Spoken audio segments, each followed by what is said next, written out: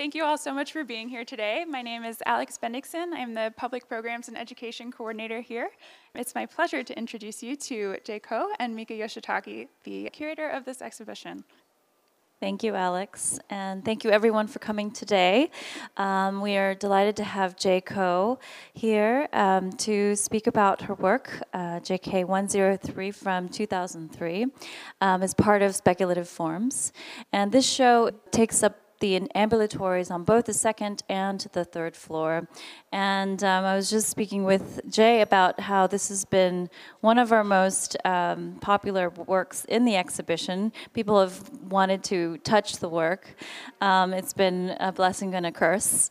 And I just wanted to say how it is very much a core part of my concept for this show, which is really to explore the different kind of dichotomies between the way that sculpture has been seen within the kind of past century between figurative and abstract, still versus kinetic. So objects that really oscillate between these kind of oppositional terms. And in this case, there is an interesting materiality that once, this is made out of paper, as we'll find out from Jay, but it is also kind of has this quality in which it is not necessary, it's not readily available. You don't see that paper right away. And so there's that kind of trick to the eye. And so we'll talk about that process in a bit. But just wanted to introduce Jay. And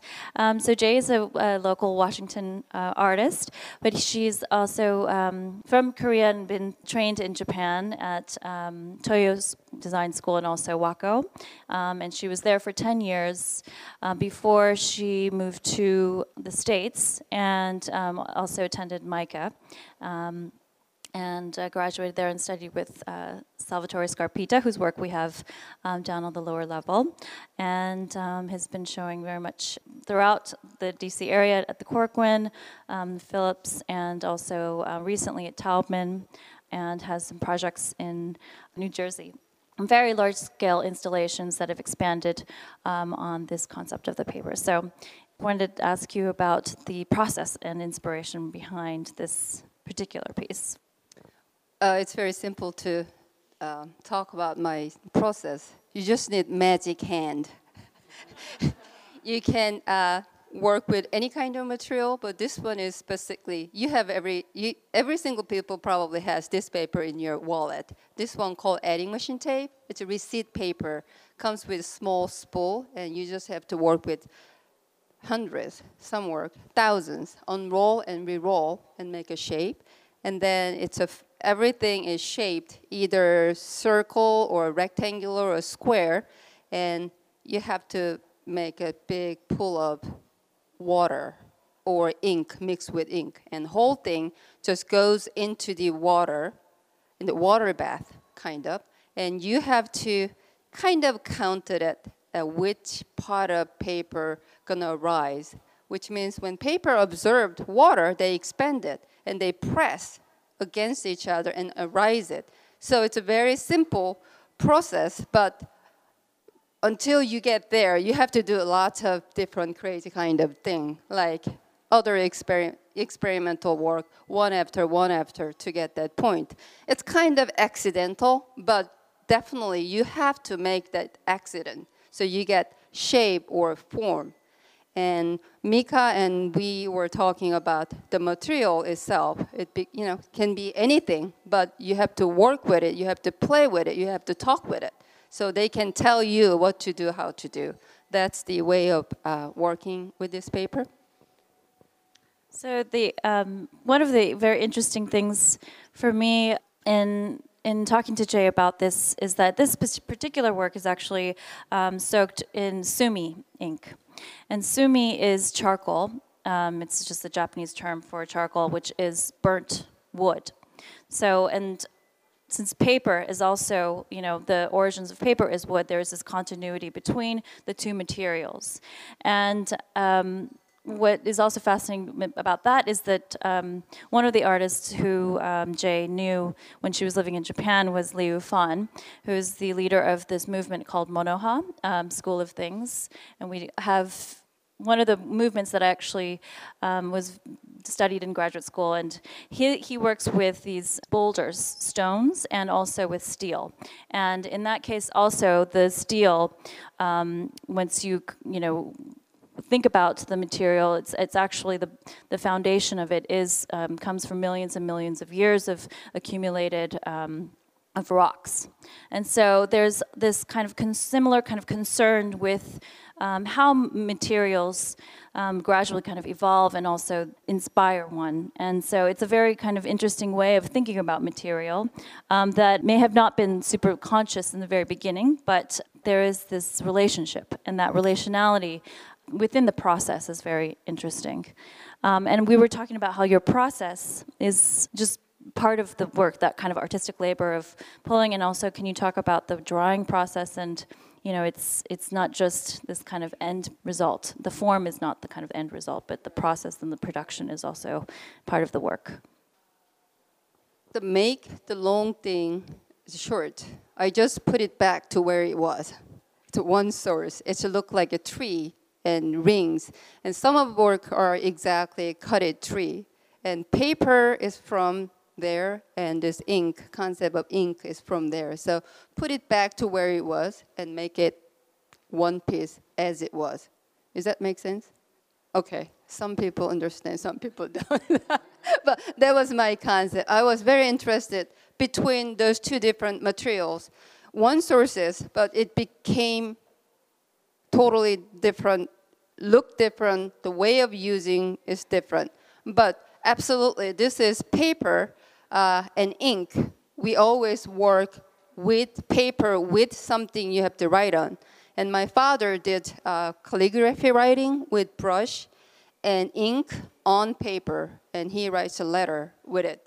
And I was grow up, and he's writing in that environment. And I used to do beautiful calligraphy writing with amazing brush stroke and that kind of thing. And I never it's so hard to do it because it's the brush. It's all about your hand, how to press or move and speed.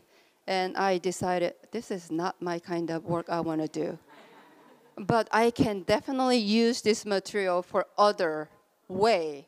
So I find out here, this project started in 1996 when I was in graduate school. And I grabbed some material I never been used or nobody ever been used as like artwork, but it's a very common everyday material, and I loved it. So I grabbed a bunch of those adding machine tape, and it ended up, I call NCR, and they delivered truckload of this paper into my studio. So it started it from one roll, became thousands of rolls. So that's my work begins, and yeah, the whole thing. I was so lucky to have, one of those amazing artists. Some of them they passed away, like Sal. When I was in graduate school, Sal Scarpito was one of my regular visiting artists. He come to studio like every month and talk about things, not only art, your life and what you're interested. And there's bullshit about art or great art and bad art and all of it. And there's other artists, when I was in Japan, Liu Wan and other artists like Kwak Jun, they're all monoha. I was in there and I was a very naive girl that how amazing they were. I just had a great time to hang around with them, and I have no clue what are they talking about because I was only in 20s, but definitely now I can remember the amazing things they are talking about the art. And I didn't even put myself into their conversation. I was sitting behind it, and I always listen. And I love to listen what people said instead of putting myself into that conversation. Probably that's our culture. You have to listen for 3 years, and then after 3 years, you can talk. So, several, and now this day and age, I think about what I had then and what can I express myself through artwork is all from, you know, those mentor kind of amazing artists behind me or around me, then gives me, you know, so making more art make me feel like do something good job. So I'm still working on it. Yeah, I mean, I think that the interesting, aspect of that is that, there's this subliminal way in which some of those core concepts that came from an alternative version of minimalism that, developed in Japan and also in Korea has kind of filtered through in Jae's work in a very complex way. It's not just kind of looking back to, Korean or East Asian motifs and kind of and using materials that just that go back to one's own tradition. There's a much more kind of complex argument that's to be made in terms of how that is develops in your work. And because you are also studying here and working with people like Sal Scarpita, and I would say there's also relationships within the history of American minimalism, post-minimalism here. Just the shift from working, artists working in more like industrial, objects to looking at how gravity and, the material dictates the form. And so you are also cognizant of some of the traditional kind of vernacular forms that, like the egg you were talking about, the shapes, how the shapes of these kind of started to form. But I mean, you can, if you want to talk about that, how the kind of ways in which these head-like shapes formed, or what you were thinking about in terms of the coils. I don't think about that much while I'm working.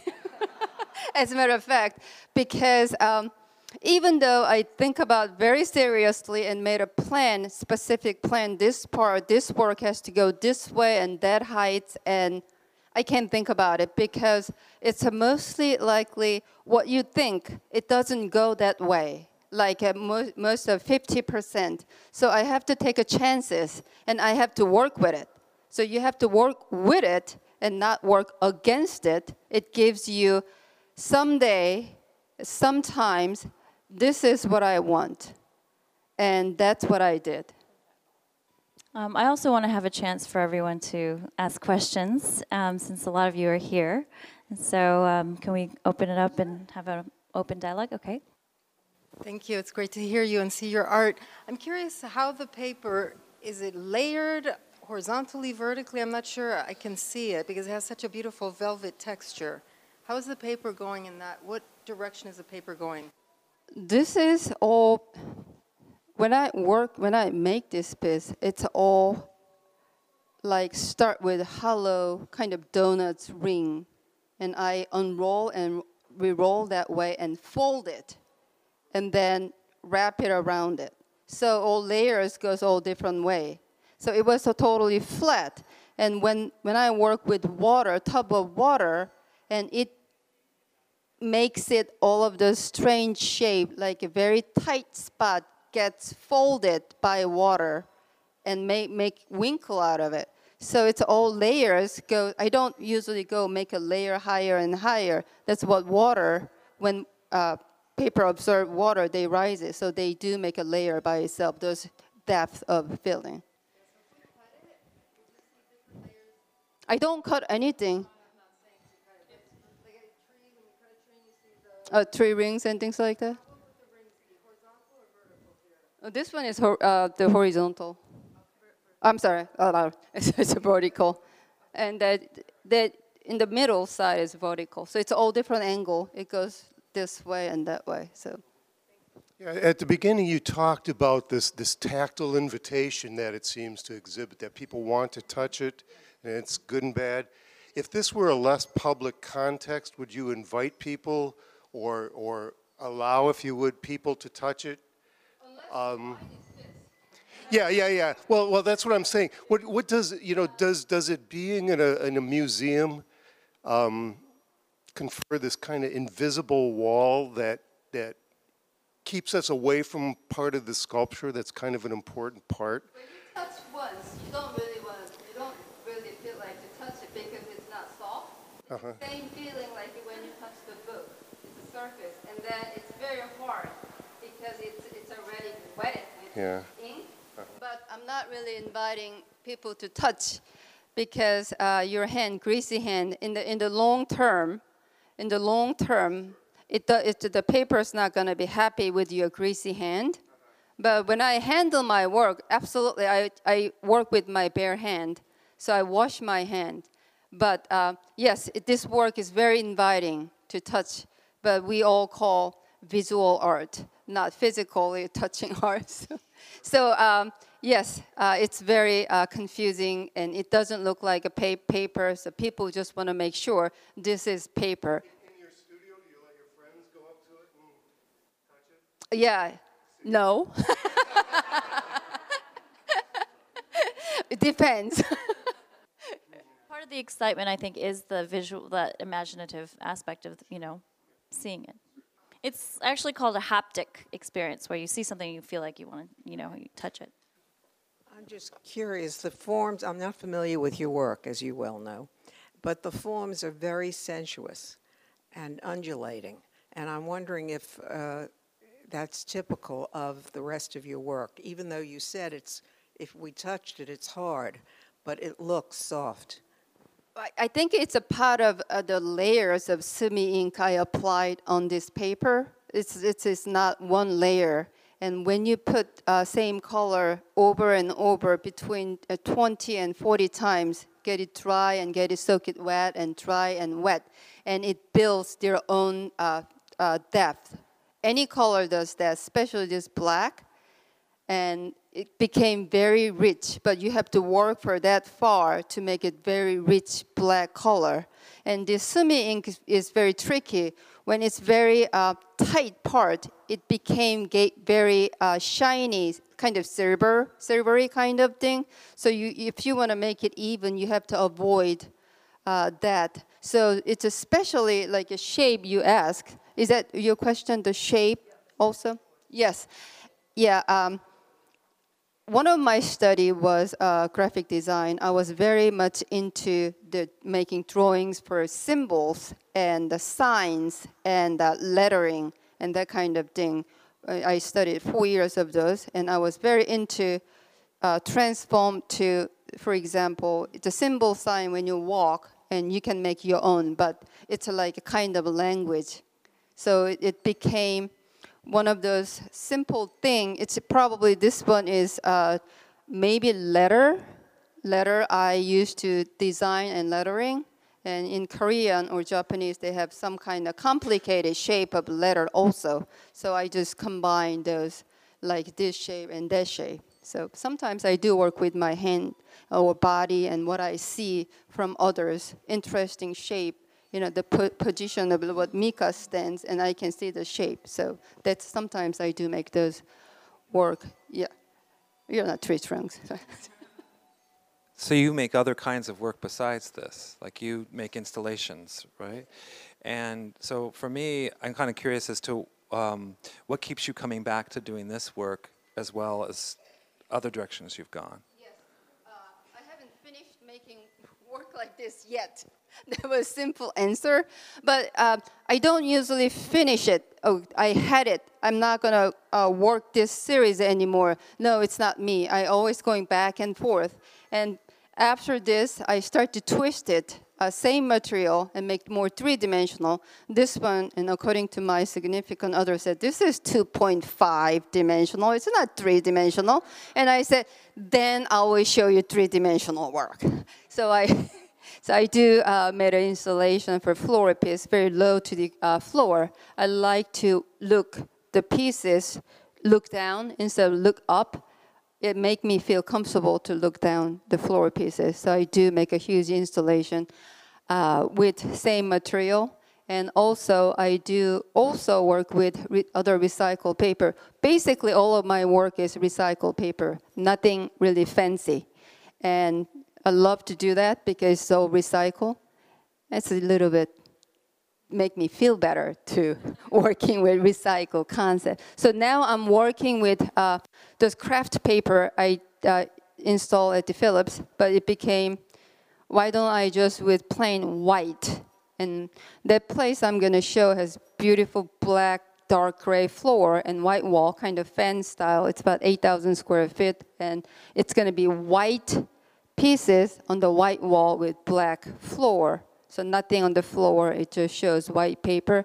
But that paper is probably 6 inches wide, and it just stack one after, so the gravity, and press down, and with my touch of hand, create some kind of more natural shape. Someplace like out west or in Europe, the place I seen and I love. So it's a recreation of force of nature. Yes. These are very physical pieces. Yes, it is. And you're a very small person. Yes. Do you have a team that helps you manipulate these? This wet must weigh a gazillion pounds. I mean, how do you manipulate something that on the scale you're talking? Thank you very much. I took every single gear out of my body for this talk.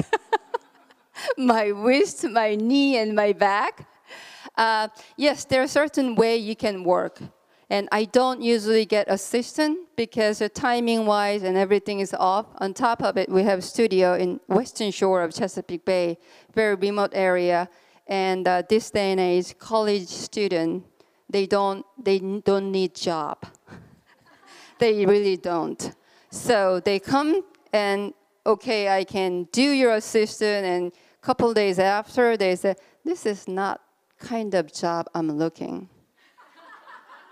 So most of time, 99% buying material through building crate, I do by myself.